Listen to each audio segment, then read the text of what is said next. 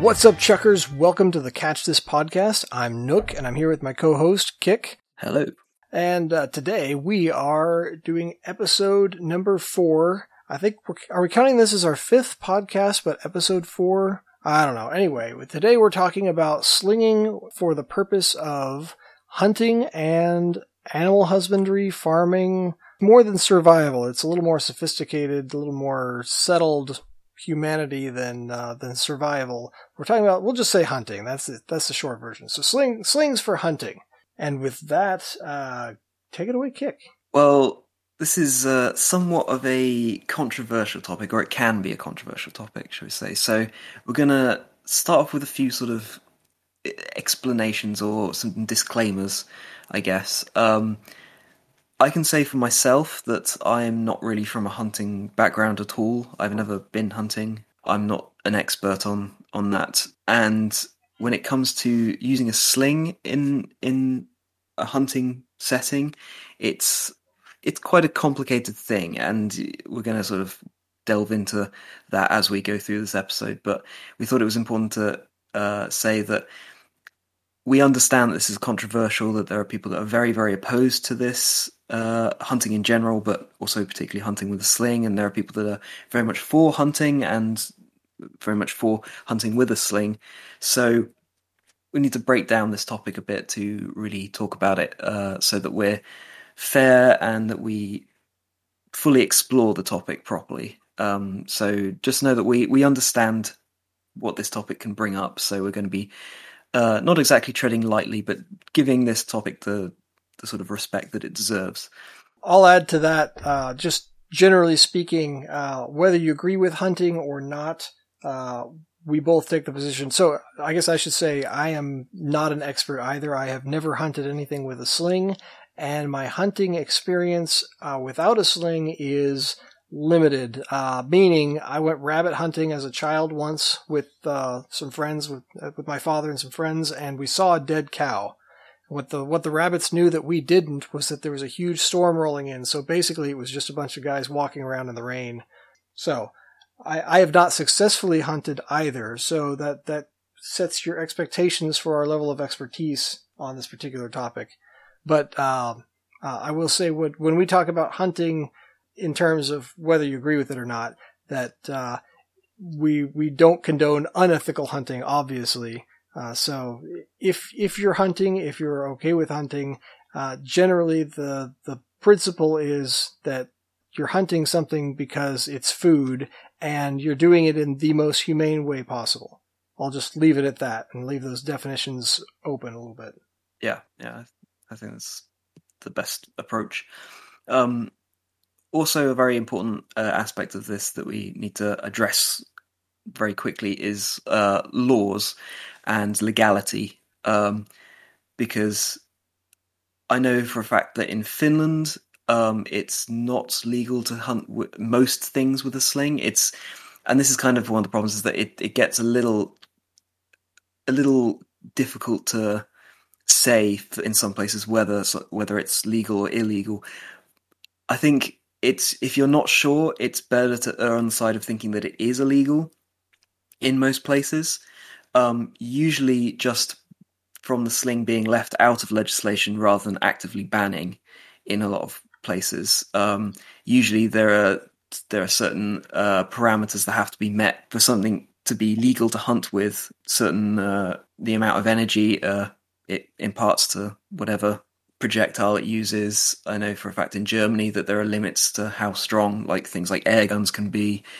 So there are definite limits in some ways, but the sling is always, as we've talked about before, it's usually forgotten about. It falls into these weird sort of grey areas where it's not quite clear exactly where it sits, and particularly when it comes to hunting, which can have very strict laws around it, it can be very difficult to discern whether it's legal to hunt with a sling. So before anyone does anything close to hunting with a sling, it's very important to check out what the local laws are.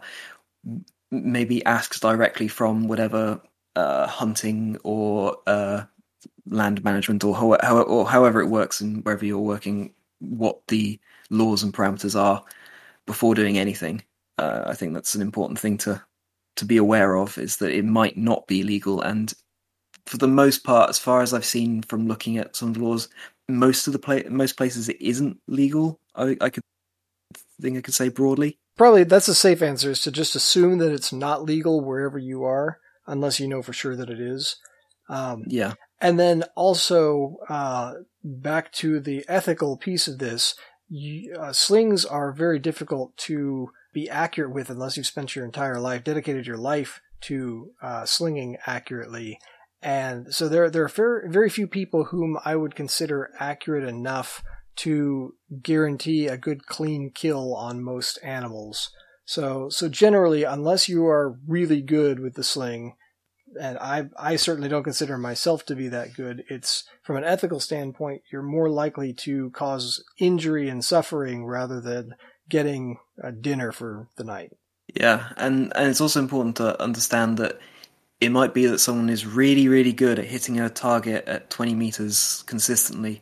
That doesn't necessarily mean they're going to be any good at hunting with it, because the target is moving, it's usually a lot smaller than the target they've been using, and it might, there's a lot of different aspects to go into it. It's not quite as simple as just target shooting either, so you have to really know your stuff, I think, before you can consider it. Yep. And that's kind of the opinion I think we can both, I think, can say for both of us that we take, that it takes a lot of experience, a lot of practice, a lot of confidence in your abilities to be able to use this weapon for hunting. So that's something to consider as well as the laws, is how effectively you can put it into use so that you don't cause any suffering to whatever it is that you're hunting. And I think that most people make an exception to that in a survival hunting situation, in that if it's a matter of just getting any food at all and you have a sling and no other options, then usually that's a threshold where someone would say, intellectually speaking, I would be willing to go and try to hunt with a sling if it means the difference between eating and not eating when I'm starving. Yeah. But really what we're talking about here is an intellectual exercise. There are very few situations and very few people ever go through that situation where they have to make that type of decision. So effectively, this episode is going to be a couple of non-hunters, having an intellectual discussion about something we have no idea about, which is pretty much every episode so far? Well, we've got to maintain the consistency of pretending that we know what we're talking about, despite the fact that we know nothing. And there should be plenty of blood and guts, only this time it's animals, hopefully. Yeah, so it's not quite as bad. I guess it depends who you ask. Or it's worse, depends on your philosophical leanings. I mean, some people would consider animals to be more innocent and therefore it's worse, but I don't know. But that can be left up to philosophers that know what they're talking about to discuss. That's right. But yeah, so that is kind of a point there. We're talking about survival. There's kind of, the way I see it is that often survival gets thought of as being that sort of situation of, your plane has crashed in the middle of nowhere and now you've got to go hunt for something. But for most of human history, that hasn't been the case. Like, it's not like people are always getting lost in the forest constantly and always having to try and survive on their own. Those ones probably don't survive as much. No, that's the thing. Maybe the first or second time, but if you keep getting lost in the forest, you're pushing your luck. Eventually, they just stop sending out the rescue team for you. So, but the sling has been used for a long time throughout human history and has been used by groups that you could say have been using it for survival, but in a very different setting from being just on their own. They've been using it as, part of a society or group in a sort of hunter-gatherer setting. And so, looking to history, we can kind of find out a lot about how the sling has been used, and maybe that can sort of inform us a little bit on how it should be used or could be used nowadays. So again, with the sling, it's so old. We have to go all the way back to primitive man, the very early beginnings of human society, and there's evidence that the thing has been used. I mean, it's very difficult to discern whether something has been used for hunting, as a weapon against other people, as both. So it's a little difficult to say for that, but it seems pretty clear that the sling would be useful in particularly hunting smaller animals rather than deer and boar and larger animals. It's more suited for sort of small to mid-sized animals, rabbits and birds particularly. And I think particularly with birds and the way that the sling is not the most precise of weapons in most people's hands, I think slinging into a flock of birds is probably the best sort of use for the sling in that sort of a setting where you are and you have to go out and find some food. At least I know for myself, if I was having to go and collect food using a sling, I think birds would make the most sense, especially because I'm not all that accurate. So a big flock of birds, it's hard to miss something at least. So as well as hunting, primitive people, once farming developed, people started using the sling for animal husbandry, defending their flocks of sheep or their goats or pigs, I think pretty much any animal that can be penned up and kept in one place will need defending from wolves, from mountain lions, whatever animal it is. Dinosaurs. Yeah, dinosaurs as well. So the sling makes for a good weapon in that sort of a situation, especially depending on the climate or the area that you're in. I mean, if you're in an area that's very rocky, that's like quite open, then having a sling on you, you have unlimited ammo all around you, and you can very easily get off a shot to just even scare away animals. I think that's one thing that people talk when the subject comes up. People talk about being able to kill a wolf with a sling, and yes, you probably can, but you don't really need to in these sorts of situations. If you're trying to defend your sheep, you can just land a rock near a wolf and it'll scare it off. And with a lot of ambush predators, once they know that they've been seen, then that's kind of it. They give up after that. So I think it would be a very useful tool, and it's proven to be in a lot of history for this sort of use. So I guess that would be slinging for the purpose of anti-hunting, in that you're trying to prevent an animal from hunting another animal by scaring it away with rocks. Yeah, it's a perfect weapon for both hunters and anti-hunters. Yeah, that's right. Yeah. Now, don't go off into the woods and start slinging at people who are hunting with a official hunting license. That's back into now we're getting back into the conflict. Yeah. We already talked about that. Let's not open up another can of worms on this. Oops. But again, with slinging at birds, going back to almost the hunting, is you can defend fields from crows as well using a sling. And in fact, there is credited evidence for this in a border illustration from a 14th century manuscript, so medieval, and it shows someone defending a ploughed field from crows using a sling, and we'll have that up on the website for you to check out. But it's a really interesting picture because it does show like how the person is carrying the stones as well. They're like sort of folded up in his tunic, and shows him slinging directly at these crows. So I think that's a very, very credible use for the sling as well as keeping animals away from your crops. And I can see that working even today. I mean, I've thought about like maybe I could go up to some of the people that have got like allotments and just say, hey, I'll help protect your crops if you just give me a load of stones. I'll just sit out here in the sun and throw stones at to keep birds off. That sounds like quite a nice time, just sitting around defending crops. Any excuse to go slinging. Yeah, it's perfect. So I don't know, maybe I can get that someday, but get that job. Yeah, so it's funny. It's not that much different than the idea of the shepherd using a sling to protect the flock.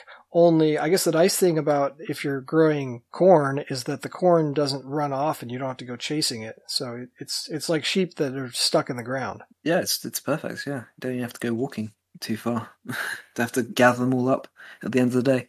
And also with that, I do think that because we know that a lot of slings crack and that whips have been developed for the use of either like influencing the direction of animals or like encouraging animals to go a certain way. I do think the crack of a sling, I think primitive people would have very quickly realized that slings can make a whip crack if they're made the correct way or used the correct way. So, well, that's a good point. Also, in shepherding, a lot of times a rock will be thrown beyond a sheep in order to scare it back toward the flock. Yeah. So it's used for not just hunting, not just scaring off predators, but also scaring your own flock in order to get them to stay in the fold. Yeah, yeah. I think the whip crack of the sling could also be used for that.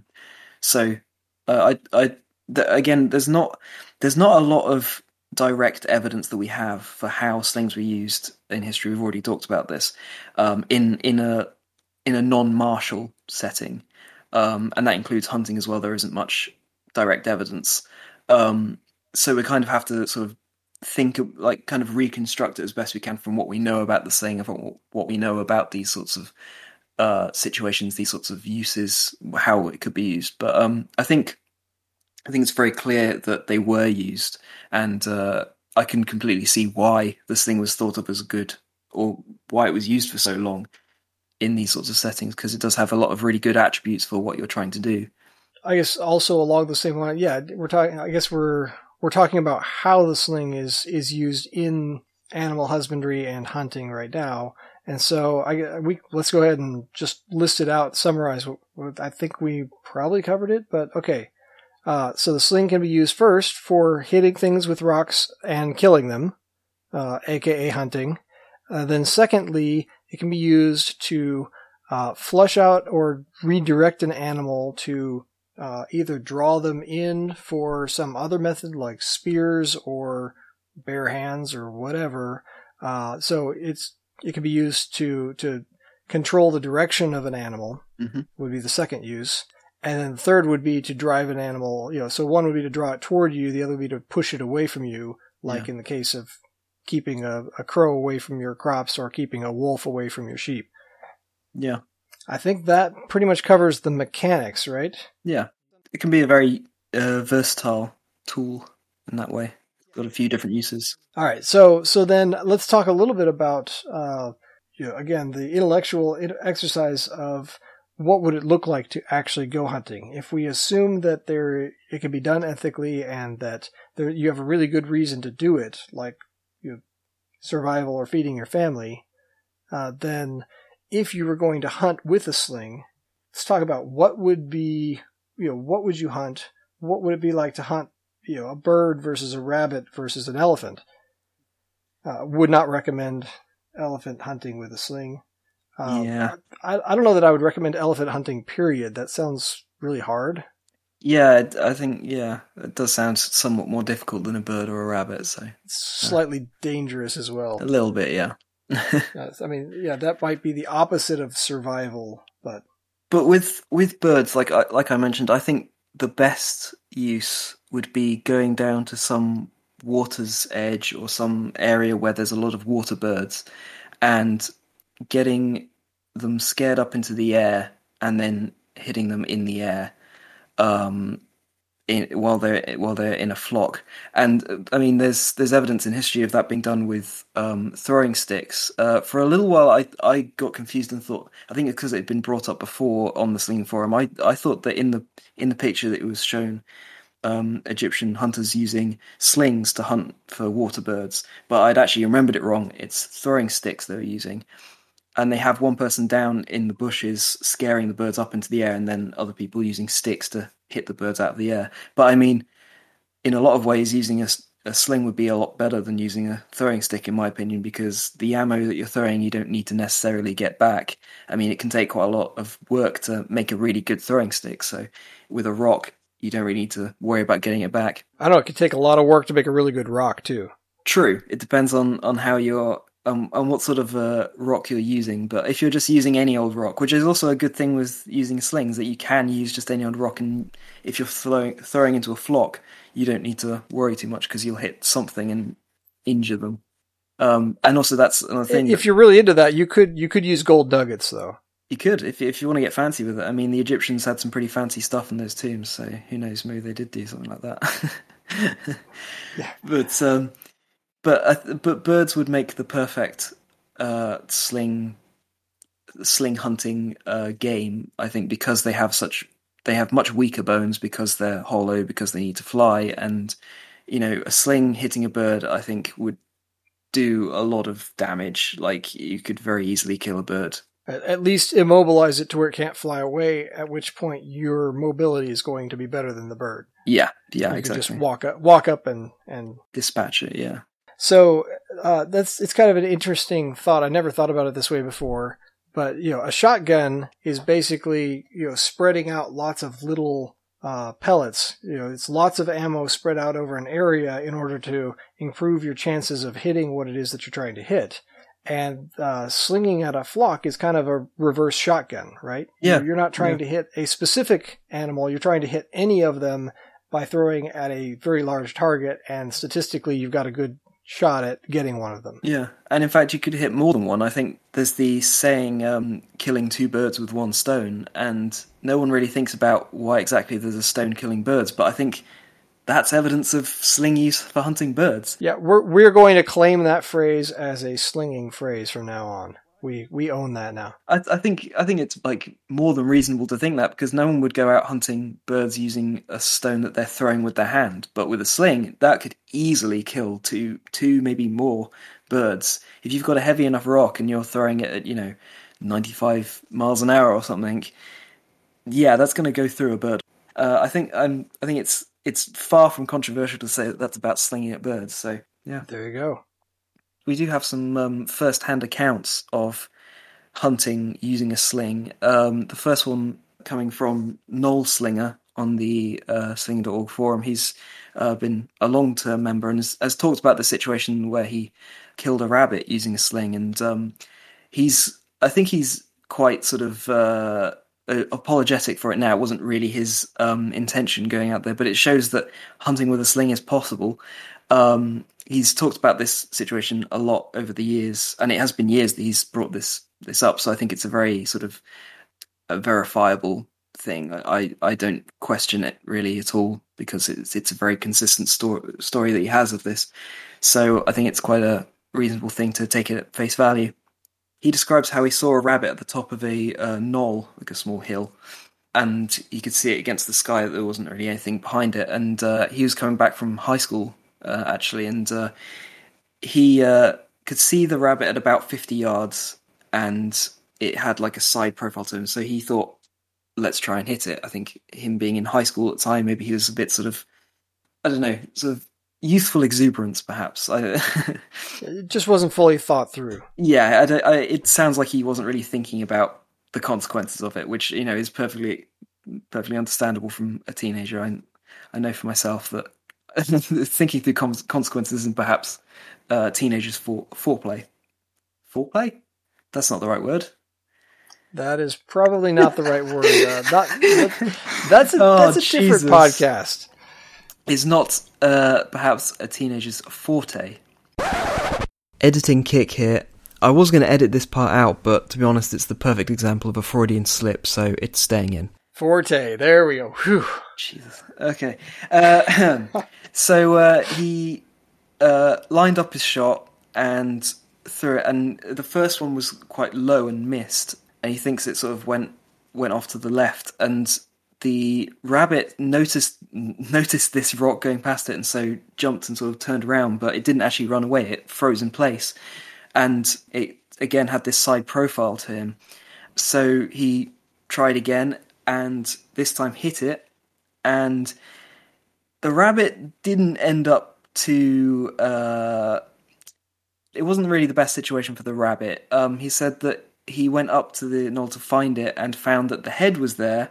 There was a gap of about a foot, and then he found the hind legs, and the rest of the rabbit was just gone. And so there was legs on the left, head on the right, and it was just the rest of the rabbit had disappeared. So taking that story at face value, if we're talking about a 50-yard distance, you have to be throwing something pretty hard, and it's got to be a fairly heavy projectile. When you look at like bow hunting for small game like rabbits, usually they don't even use a sharp arrow. They use a blunt tip that when it hits hard enough to stun and take out the animal. So if you're talking about a big heavy rock, yeah, it's possible. It's pretty gruesome. And in fact, I would say an ineffective hunting approach if you normally, if you're going to take out an animal, you want there to be an animal left to eat, because we're talking about doing this for food generally. Yeah. So not the most effective hunting technique, and not recommended for a lot of reasons. And obviously the way that they talk about it, I think they were fairly traumatized by the experience as well. Not as traumatized as the rabbit, obviously. Yeah, that rabbit was pretty traumatized. But yeah, I think it kind of shows that there is, people sort of talk about the upper level of, you know, what you can hunt with a sling. Like, can you hunt a deer? Can you hunt going up in what you can hunt? But you have to remember there's also like a lower barrier as well, where hitting something with a sling is just going to be killing it. It's not going to be like in any way sort of harvesting the animal in any way. It's going to be a bit sort of overkill. Maybe if the rabbit was already sitting in a pot, then it could be soup. There's a gruesome mental image for you, folks. Yeah, getting the rabbit to sit in the pot first is going to be a bit difficult to encourage it in there, but maybe. Yeah, and generally, if you've already got the rabbit in the pot, you probably don't need to be hunting it. Yeah, that's true. That's yeah. Purely intellectual exercise at that point. Yeah. I do wonder about using something other than a stone in that sort of situation. I think a lead glande would be a much better ammo to use. And it's also, I think, thinking about the size of the rabbit, it was probably, he doesn't say how big the rabbit was, he just says rabbit, which there's actually quite a lot of variation. I mean, I know that here in Finland there are the hares that get very, very large, where they're like the size of a small dog, really. So I think if this was quite a small rabbit, then I can see it like just being, you know, obliterated. But with something like a hare, I think it would be a lot more of a effective way of doing it. And I think with the glande especially, it would just kill the animal without, you know, destroying the whole thing. So there are different approaches, I think, that you could use it for rabbit hunting specifically. Yeah, okay, so birds, basically it's a numbers game. You're just trying to hit one among a flock. Generally, I mean, you could hunt a specific bird, but I think slinging at a flock of birds is probably the easiest form of hunting. And then second to that would be something, you know, small, like a rabbit. You know, you could probably hunt squirrel as well, although they're pretty wily. Yeah. And, you know, they have really good vision, and you're talking about a 3-dimensional hunt if they're up in a tree. Yeah. It's not just along the surface of the ground. And then that can also present problems if you're hunting in a sort of, and that's something we should talk about as well, is that when you're using a sling, you have to have some area around you so that you're not getting tangled up in things, that you actually have space to cast the stone or whatever ammo it is. So if you're hunting in sort of woodland area, that could be quite difficult depending on the sort of terrain and the type of vegetation there. So yeah, I think squirrels would be much more difficult. That's sort of another step up, I'd say, in difficulty from rabbit. From rabbits, that's probably true. Although not impossible. There's plenty of situations where there may be a clearing at the ground, but then there's squirrels up in the trees above you.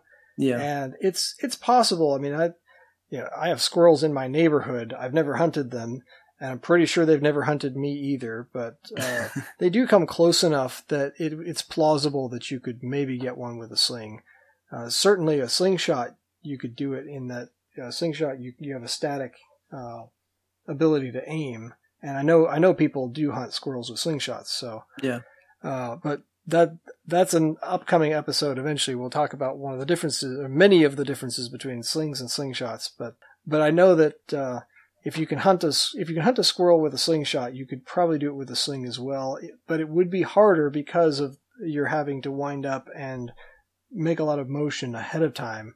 And squirrels in particular have really good vision. They can almost see all the way around them. So if you're moving around a lot, they're probably just going to move to the backside of whatever branch they're on.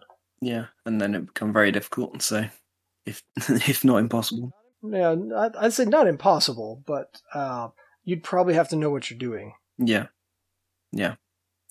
So, sort of mentioned before the sort of upper limit of hunting with a sling, and we do have an account of a roe deer being hunted by Jegor, very appropriate name, really. Which in German, Jäger means hunter, and this is actually his namesake. This is where his online slinging.org forum name comes from. I heard the one story that he got the name from because he killed a mouse with a sling, and it was sort of given as a sort of joking name. I think this was before or maybe after he'd hunted this deer. I don't know. You would have to ask him, I guess, for the true story. But he has one account of hunting a roe deer, and I know that now he's not very in favour of hunting with a sling at all. Like, he doesn't really see the point of using a sling for hunting. He does not condone it. He doesn't. Yeah, he does not condone it. So I'll make that clear. Like, he said before, this was before when he was sort of he's kind of changed his opinion on these sorts of topic. But he does have this account where he talks about sort of hunting with a sling, that in a lot of cases the shock of being hit with the sling can be enough to kill an animal. I think he said here that it was a number of years ago now, like more than 10. He was in Kazakhstan with 2 experienced hunters there, and he sort of used this as an opportunity to demonstrate the power of the sling. And so he went out to kind of prove the sling as a real weapon, because they kind of thought of the sling as being sort of a toy, really, that not really useful for anything, just for kids to use. So he went out and he actually managed to get 3 hares. He's hunted foxes and then also this roe deer. And I've heard that, you know, he managed to hit it, and it ran, I think, a few yards, but then very quickly died. So it was a very clean kill in that way. And it really shows that if you have that ability to hit with precision, you can hit very large animals. And there is some more sort of pictures and evidence that we've seen online of people saying they've hunted various animals, from coyotes to raccoons, a few other different animals with a sling, that we're hoping to get some more information on those, and we might be able to bring that onto an episode at a later date once we get that information. But it does seem that the sling can be used for quite large animals as well, like deer, which I think is a perfectly reasonable thing to say, because I think the sling, as we know, was used to kill people, and people are quite big. So an animal like a deer isn't that much bigger than a person. So I can completely see it being used to hunt for those larger animals as well. Yeah. So for those of you who are not hunters, the ideal situation for someone hunting, you know, I said I've never hunted before, but I do live in Texas. There's enough of a hunting culture here. I think I can speak intelligently on this. You know, the ideal. That's a qualification enough. Yeah, that's right. I mean, you can't. You come to Texas, you can't. They don't let you leave until you've shot a gun at least once and maybe ridden a horse. So the thing about hunting is, the ideal is that when you take a shot at the animal, you want them to immediately fall over dead. You know, ideally it would be instant. But there are plenty of cases where people will use a modern hunting rifle, which is about as good of a hunting weapon as you could have, and it will still, you could shoot a deer, shoot an animal, and then it will still run off into the woods, and then the hunter has to go stalking the animal and find it, and then maybe even finish it off. Sometimes the first shot doesn't even with all the best tools. Sometimes that would you don't always get a clean kill. So if Yeagur was able to knock the deer completely out within a few footsteps, that is an ideal situation from a hunting perspective, because that means the animal didn't suffer and it was a very quick kill. Yeah, that is what everyone should be aiming for, and which is why I think we are both sort of not, and also now Yeagur is saying that the sling is not really. You have to be very, very good with a sling to be able to use it for hunting, to get that sort of situation where you can very cleanly kill an animal without it suffering. The worst case scenario would be that you cause some sort of an injury, a broken leg or some, mangle it, but then it runs off and you never find it, and then that animal has to live possibly for years with the consequences of your bad shot. Yeah, and that's the other end of the scale, the worst sort of situation that you can have, where you've injured an animal but not actually done enough to kill it, and it manages to get away. That would be terrible. So that for me, that's more than enough for me to not even want to try. Yeah, to put me off of slinging at all for hunting, because yeah, I don't know how well I'd sleep at night if that happened. But hunting for vegetables is much safer in that regard. Yeah, as we were saying in the sport episode, pumpkins don't really run away, so they're perfect game. So, and they are fun to hunt, even if you just injure them. Yes, very true. You can keep slinging at them, and they won't even try and run away. So that's right. And it can still be fun. But yeah, like we've kind of said like what our sort of opinions on how we think this should be used. So using it against birds, using it on maybe smaller animals, if you can guarantee that you're going to be able to kill them. But like, there's also sort of the whole aspect of, like we said, moving through the right terrain, having the right ammo available, which is one of the main pros of using a sling is that it is just so versatile that you can use almost anything in it. Like, I know there isn't much evidence for this at all, but I think in Finland it just would have made sense to use a sling to hunt seabirds, for example, because here in Finland there's a lot of really heavy granite rocks that have been smoothed over into perfect sling ammo by glaciers, and you can find a lot of them down by the coast around the beaches on islands, exactly where you'd find seabirds. And I can't imagine that any slinger would have found these perfect rocks, looked around and seen all these seabirds and not put two and two together. So it's kind of like the rabbit story, right? The rabbit was just sitting there and just almost out of curiosity, he threw a stone at the rabbit. So if you've got perfect slinging stones and a bunch of targets everywhere, it's inevitable that somebody in history would have picked one up and thrown it at a bird. Yeah. So I think, there can be like perfect conditions for a sling to be used for hunting, I think. And this is again talking in history when it would have been necessary. I think it's a very different situation nowadays. But just like why the sling would have been used for hunting, how it could be used, I think there's a lot of situations that present themselves that would have been, very beneficial to have a sling.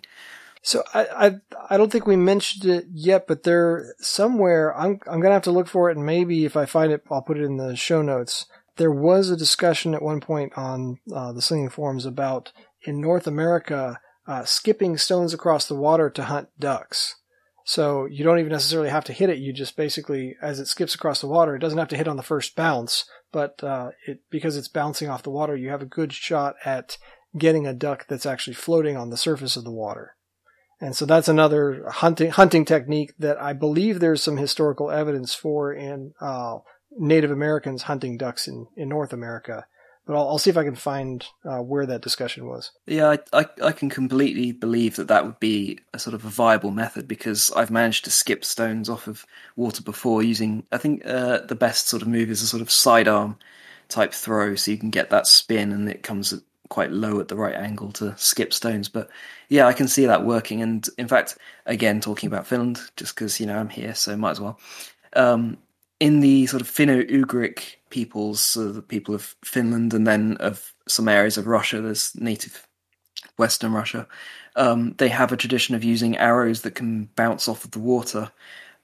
So they have sort of a forked head with then a float behind it, which allows the arrow to hit the water and skip up. And they can skip for a number of meters. And there's been some YouTube videos, particularly Todd's Workshop did a video a few months or maybe a year ago on them and how they work, and he made some. And they work very well for that sort of situation. I can see if someone can skip a stone that they already had this idea of using arrows, so maybe they used them with a sling as well. I can't say that for sure, but that's kind of the thing with all of this. Again, we're trying to reconstruct really in a lot of ways, and there isn't a hell of a lot of evidence really. There's bits and pieces here and there, and we can kind of think about how it would be used. But I think that's one way that makes sense to use. And if there is some evidence that it was used in North America, then I can imagine it was used elsewhere as well. And of course, if any of our listeners have ever used a sling for hunting, please reach out. We'd love to hear how it was used and hear evidence from today of how the sling might be used for something like hunting or animal husbandry. if there's any shepherds out there listening, then please reach out. We'd love to hear from you. Yeah, that's something as well, because again, there's not much evidence of that, evidence of how that's done either, because historians have this really bad habit of sticking to wars and to politics and to things that like are the big catastrophic events, and they don't talk about everyday life all that often. There's only a few cases where people have actually bothered to write some of this stuff down when it's just everyday use for things. So knowing how to use a sling in a sort of animal husbandry setting would be really useful to know as well. And yeah, send in all your experiences if you have any of hunting and using the sling in these sorts of ways, and maybe we could have a whole episode at some point of everyone's experiences or something, just to have that out there, collect some together. Well, and we live in a unique time in history where instead of being limited in what we can record, history from this era will have hundreds of thousands of people applying makeup on top of, and daily routines and things that normally people wouldn't consider that anybody cares about. Now, because we have social media, we think that everybody cares about everything. Yeah, it's true. We get a lot of that sort of everyday stuff is now being recorded. So it'd be good to get some of these things that people might not think of as being particularly interesting or particularly sort of notable with their use of the sling. I think I would be interested in it. So send it on in, and we can record it here as well for posterity. Seriously? Again? But yeah. So I mean, those sort of the different ways that slinging can be good in those sorts of situations. But we've talked a little about the cons of using a sling for hunting. But again, I think a sling is very good in certain situations, but it's far from like a universal hunting weapon. Something like a rifle, I think, is far more usable in a variety of different settings, whereas a sling, you really have to have that space around you. You have to have the right ammo. I mean, you can use a wide variety of ammo, but you still need some, consistent aspects to it for it to be useful. And then also, again, the range of things that you can hunt, I think, is smaller. We've talked, there does seem to be quite a wide range that we think it would be useful for, but overall it's a lot smaller of a range than something like a gun or even a bow. So I mean, hunting has a lot to do with the animal psychology as well, right? There's this cat and mouse game where you're trying to catch an animal with their guard down and take them out before they know what happened. And that's a lot easier with something like a bow, a slingshot, a rifle, a pistol, almost anything other than a sling that's a projectile weapon, because most of those store the energy as potential energy and then it is suddenly released. Whereas with a sling, you're storing that energy as momentum, which means that the natural state of the sling is in motion. Sorry to go kind of physicsy on you guys here, but it's not too physicsy. I think we'll get away with it. Yeah, I mean, basically the way you're storing energy for release in the sling is by swinging it around. So that is a really good way to spook your prey. Now there are some slinging techniques that minimize that motion ahead of time, to where by the time you start moving, you can release your projectile before the animal has time to react.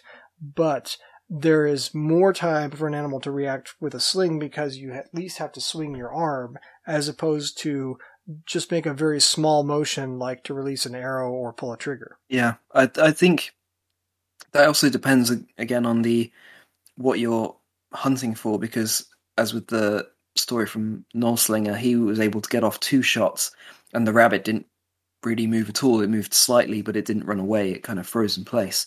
So in that way, you can kind of get away with, it might be that you can get away with using a sling with quite a large motion. And I know for me that because I've not been hunting with a sling, my main concern is not hitting animals.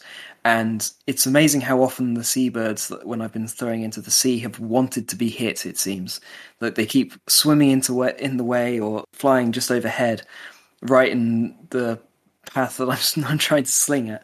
So it can be that the animals don't really react at all, even if you're doing a large motion. Like I've been doing helicopter, like swinging the sling directly over my head multiple times and trying to throw it off, and not scaring them off at all. Joining us for this episode, we also have Mercer. You've been on the forum for a long time, and you have some experience with hunting, and you're very expert with the sling, I think I would say. So how about you talk a little about yourself and how you've been using the sling recently?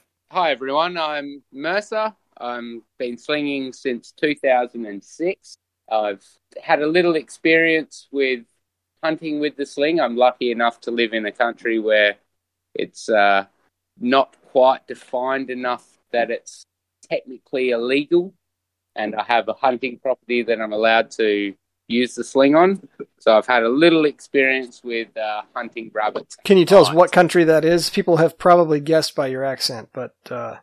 I come from the southwest of Australia, so I live in a little town called Margaret River, which is about 350 kilometres from our capital city, Perth, in Western Australia. For folks who may have missed a previous episode, we have shown videos of Mercer doing trick shots in the past on our show notes. So he is very accurate with the sling, very good with the sling, and a friend of the show.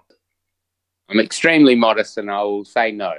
I will say Mercer's one of the few people who is accurate enough to actually attempt to hunt with some reliability and being able to have enough confidence to hit what he's trying to hit.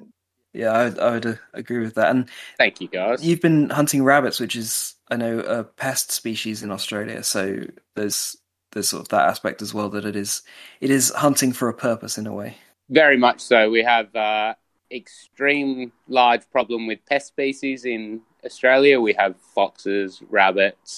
We actually have some wild deer in small populations, camels, donkeys, horses, dogs, cats, and a lot of them directly impact the native wildlife and ecosystems. So it's in our government's eyes, it's pretty much okay to kill anything that's not original to Australia. So I know that because you said you've been hunting rabbits, I know you've had some experiences where you've managed to kill some of the rabbits, because we talked before about how Noel Slinger managed to entirely decimate a rabbit. Sort of how have you seen the sling affect rabbits? So I've had one. It's almost a confirmed kill, but I'm, by my own critique, I don't count it, because I never saw the impact of the stone on the rabbit. But I was hunting in an area where I usually bow hunt. I'm quite an avid bow hunter for rabbits, and I know there was an area where there was an abundance of rabbits quite near their warren. So I knew the general area that I should be slinging at, and I remained out of view, and I was able to sling a few stones from approximately 80 metres. I don't have definite measurements, but I went down after about 10 minutes of slinging multiple stones, and I found a dead, warm, non-rigor mortis rabbit, and it was more than likely a head or frontal body shot, which would have stopped its heart or hit its brain and given it quite a quick death. That's why I don't confirm it as a definite kill. It's possible that I stumbled across a rabbit being attacked by a fox or something like that and scared the fox away and something else killed it, or potentially it was bitten by a snake or something like that. It's not very likely to find a rabbit in that condition so close to me slinging a stone. Any other dead animals that I usually find have insects on them or some form of decay, and it was a very, very fresh kill. So yeah, it sounds pretty likely to me, at least. And we've just been talking about how the sling is very effective against sort of small animals like that. I think with the Noel Slinger story of completely destroying a rabbit, I think I can very much see a rabbit or other small animal being killed with a direct hit. So yeah, 80 meters is a really long distance for hunting, or for hitting anything really. But something small like a rabbit, that's incredible. Like I said, it wasn't so much that I was aiming at a specific rabbit at that distance. It was more so that I knew that there would be rabbits in the area, and they stayed within maybe a 15-meter radius from the warren, and I had complete cover. And I don't know if you guys have talked about this, but the sling is a very silent weapon, especially when you don't have a cracker, and I don't run a cracker on my sling. So I was able to launch multiple stones, and it's quite possible that one of them did impact one of the rabbits, and the momentum carries over that distance. It's not like an arrow where the speed is almost more of the kinetic energy than the weight of the arrow.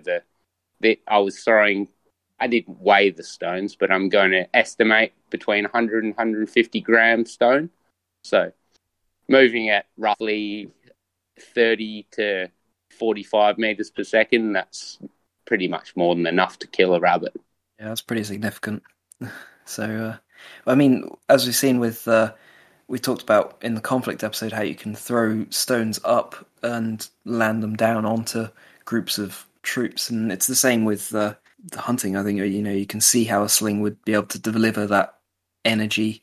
Even if you throw it directly up, it's still going to come down with a lot of energy, so you don't lose so much as you would with a lot of other weapons that aren't as heavy and dense as a sling stone. So. Well, and we talked about slinging at flocks of birds earlier, and so the way that you use the sling, Marissa, is very similar in that you're slinging at a flock of rabbits, just slinging in the general area and trying to statistically hit one by throwing multiple stones without having a specific target. Correct. Unfortunately, in Australia, the duck species that we have are protected. They're native species. But I have been in positions where if I were to be able to hunt ducks legally, it is definitely a choice weapon as opposed to something like a bow or a rifle. I mean, a shotgun or something that with a large spread would definitely be a good choice, but individual arrow or an individual bullet as opposed to a sling, I think the sling, in a way, is almost a better weapon because it's quieter and it's got a larger piece of ammo, so that plays into the accuracy to a point. A small bullet like a 22 or something needs to be more of a precise shot than a 100-gram stone, because a 100-gram stone is probably the size of a golf ball or larger. Yeah, you have that sort of increases your odds of hitting something. That's an interesting point too. That, normally you think of a sling as being inferior to a modern weapon like a rifle, but a rifle, if the bullet goes clean through, it could injure the animal but not kill it, and that's we talked earlier again about how that's the worst case scenario. The last thing you want to do is injure it and then have it get away, possibly survive, but having been maimed. And so if you have a very small bullet, very fast bullet that goes clean through and doesn't hit any vital organs, you could actually cause an injury without killing it. Whereas if you take that same energy and just do a blunt impact, then it may be more likely to kill the animal, depending on the animal. Yeah, for sure. So personally, from my own experiences of hunting rabbits, I've seen a 22 hit a rabbit in the rear quarter. It actually hit the spine, and the rabbit was paralyzed from the back down. But because the distance that shot was taken, the rabbit actually was able to get away. It definitely would have died later with such a devastating wound, but it was able to get back to its warren and get into a hole, and we weren't able to recover it.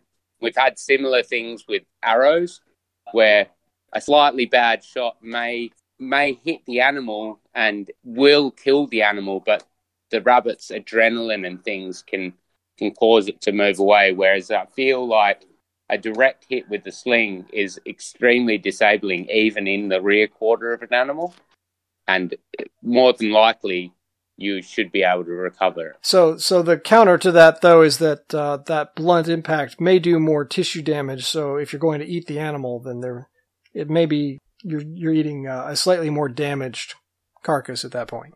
Definitely, I enjoy eating rabbit. I would feed it to a lot of people. I personally do it in a Kentucky Fried Rabbit style, and I don't think many people would be able to differentiate it from chicken.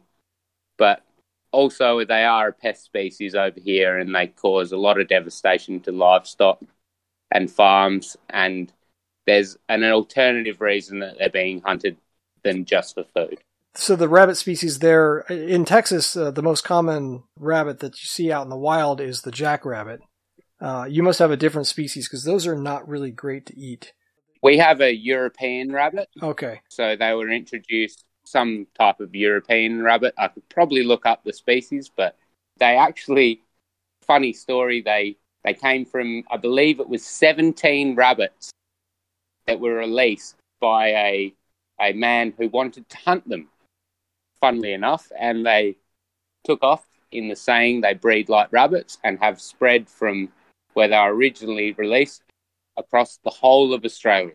Yeah, the rabbits are a very successful pest species. I mean, technically they're a pest species in Britain as well. They were introduced either by the Romans, or I think it was either the Romans or the Normans. I think they might have originally been brought over by the Romans, but for the same reason that they make for good eating. So they brought them over for food, and then they escaped, and they did what they do best, which is take over an area. So they're now all across Britain as well as Australia. So Mercer, do you know how to tell when you're done cooking a jackrabbit? Not a jackrabbit, but well, it's pretty easy. All you do is you get a good hot boiling pot of water, and then you drop a steel ball bearing into the water, and when you can get a fork into the ball bearing, the rabbit is done. No, I prefer to brine them personally. So we put them in either a milk or a salt brine, and we keep them overnight. That takes a little bit of the gaminess out. And from there, we cut them into bite-sized pieces, batter them in some type of bread or corn crumb, and shallow fry them. And I can tell you personally, they are absolutely delicious. That sounds amazing. All right, dinner at Mercer's. Also, with Australia and their pest species, we didn't make a very good call on plan to remove the rabbits. We actually introduced foxes because foxes were meant to clean up the rabbit species. But unfortunately, the foxes found that fast, cunning rabbits that know that foxes want to eat them are not the best choice of food for foxes, considering we have possums and quenders and bandicoots and lots of ground species that don't know that there's predators in the world. So the foxes decided to eat all of the things that we didn't want them to eat. So we have a large pest species problem in Australia, multiple different types of pest species. That is the problem with using a species to try and take out another species, is that often the species will have their own ideas about what they want to do. So inconsiderate. I don't know if you're aware of the cane toad that we have in Australia. Yes, I've heard. I think that's the most famous case of an invasive species. Yeah, so we introduced cane to grow for sugar cane, and that was fine. But in that, we brought over cane beetle, which is an insect that eats the cane. And so we thought, we'll bring in cane toads because they eat the cane beetle. But again, we made a bit of a boo-boo. Yeah, it's a bit of an understatement in a way. They, from what I've heard, they've been very aggressive and invasive. They have almost moved across the whole of Australia. They haven't quite made it to where I live, but they are in the north of my state. But you must remember, my state's probably as tall as Europe, so... Yeah. Quite an impressive spread. Definitely. Mercer, while we've got you on, why don't you tell us about your recent success with the sling? It's not hunting related, but I think it's worth celebrating a little bit. Okay. So recently I have a 26-inch sling. So from what people know about slinging, it's probably what most people consider a short sling. Would you agree? It's kind of on the short to medium edge, yeah. Yeah. So it's been my sling since I started in 2016, and I set myself a personal goal of throwing something 200 metres, and I struggled for years to get that 200-metre confirmation. I had probably done it multiple times, but I could never find the impact zone or the ammo or get it on footage or get something that I was 100% definite that I made the 200-meter throw. But just, I think it was 2 weeks ago or a week and a half ago, I was able to get not only the impact zone, found the gland that I threw. It was a 22-gram lead gland. And I also got audio footage of the impact from me throwing and it landing. So I was pretty excited. It is a pretty amazing feat to be able to get that sort of distance with such a short sling. I know for myself, I wouldn't be able to get that with a much longer sling. So yeah, it's very impressive. Not only a short sling, but also if you're using a weight, something that is in the 20-gram range, that to me is what really blows my mind.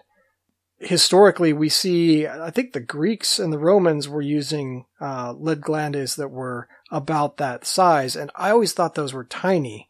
But then to hear you throwing 200 meters with that is, it kind of lends a lot more credibility. Not that the Romans or the Greeks need our approval, but really for me, it makes the idea of the historical lead glands that are in that 20 to 30 gram range make a lot more sense. For me, it was the muzzle velocity that I was chasing. I was able to throw 85-gram steel ball bearings, about 175 meters. But to get that extra 25 meters, I needed that initial muzzle velocity. I don't think the coefficient was the issue. I just needed that additional speed, and out of such a short sling, it meant I needed to do the rotation into the power stroke a lot faster so that my power stroke was rarely efficient. Whereas with a heavier projectile, I was able to get very close because it would hold the coefficient energy over the distance better, but the initial velocity was much lower. So I think everyone's personal, sling size is personal, and my solution to the problem wasn't necessarily the way that everyone should go about it, but definitely having a lighter projectile to get that initial muzzle velocity was good, and only would I achieve that with lead, with something so dense. If I was to throw a 22-gram clay ball, I'd struggle to probably hit 150 meters. So, I mean, we talked about this a little bit in the conflict episode, but if you're in a conflict situation or in warfare, if you can outrange your opponent by a good 15, 20 meters, then you have a major advantage over them because you can hit them when they can't hit you. So, it really does, for me at least, it helps to explain some of the decisions on why we see these what I would consider to be very small, lightweight glands in the ancient Greek and Roman warfare situations. So thanks, Mirza. That was, for me, that was very enlightening to have a modern person have that same experience and arrive at the decision to use what most slingers consider to be very small, lightweight ammo. Very, very dense ammo as well. But that really, for me, it helps to make some of the historical accounts make a lot more sense. Yeah. So for me, the denseness of lead lays also not just the aerodynamic coefficient to gain more distance, but also the penetration factor. And I'm sure you guys are aware of this, and I believe you've talked about it in the conflict episode. But something like a lead gland, when it impacts, because it's smaller, it has a better penetration than something like a stone. It's not necessarily more damaging, but it will embed itself into the target or the person or the animal more so. That's not necessarily something that you want to have for hunting. I personally believe that stone is probably one of the better choices when you're hunting because it's more of a bludgeon type of damage. Yeah. You're not trying to penetrate and hit a lung or a heart. You're trying to devastate an area, like break bone, sever a spinal column, injure the brain, something like that, so that you can really disable the animal or kill the animal on that impact. And if it doesn't die instantly, you have a good chance of following it up by chasing it down and killing it. I think if you were to live in a scenario where you really needed to feed yourself with the sling has a very large potential of hitting leg bones, causing animals not to be able to move and things like that an arrow doesn't. If you shoot an animal in the leg with an arrow, especially a light arrow, it's more than likely going to deflect off of a bone than it is to penetrate through that bone or break that bone. Maybe not with modern compound bows, but traditional equipment, it's always suggested to aim for that lung heart area with an arrow, and you're trying to sever the lungs and the heart so that it bleeds and loses its blood pressure, and the brain then shuts off and the animal falls down. But with a sling, it's a different type of damage, and I'm sure you guys have talked about this. Yeah, we did sort of touch on that idea that it can just devastate whatever you're hitting. You don't have to be in that way. You kind of don't need to worry as much about being pinpoint accurate. You just have to hit the animal. So that can be a very definite pro in using a sling for hunting. So thanks Mercer for joining us for this, and we'll definitely have you back on. Not a problem, guys. Thanks for having me. Yeah, we hope to hear from you again in another episode. Okay, so I think we can cue the outro.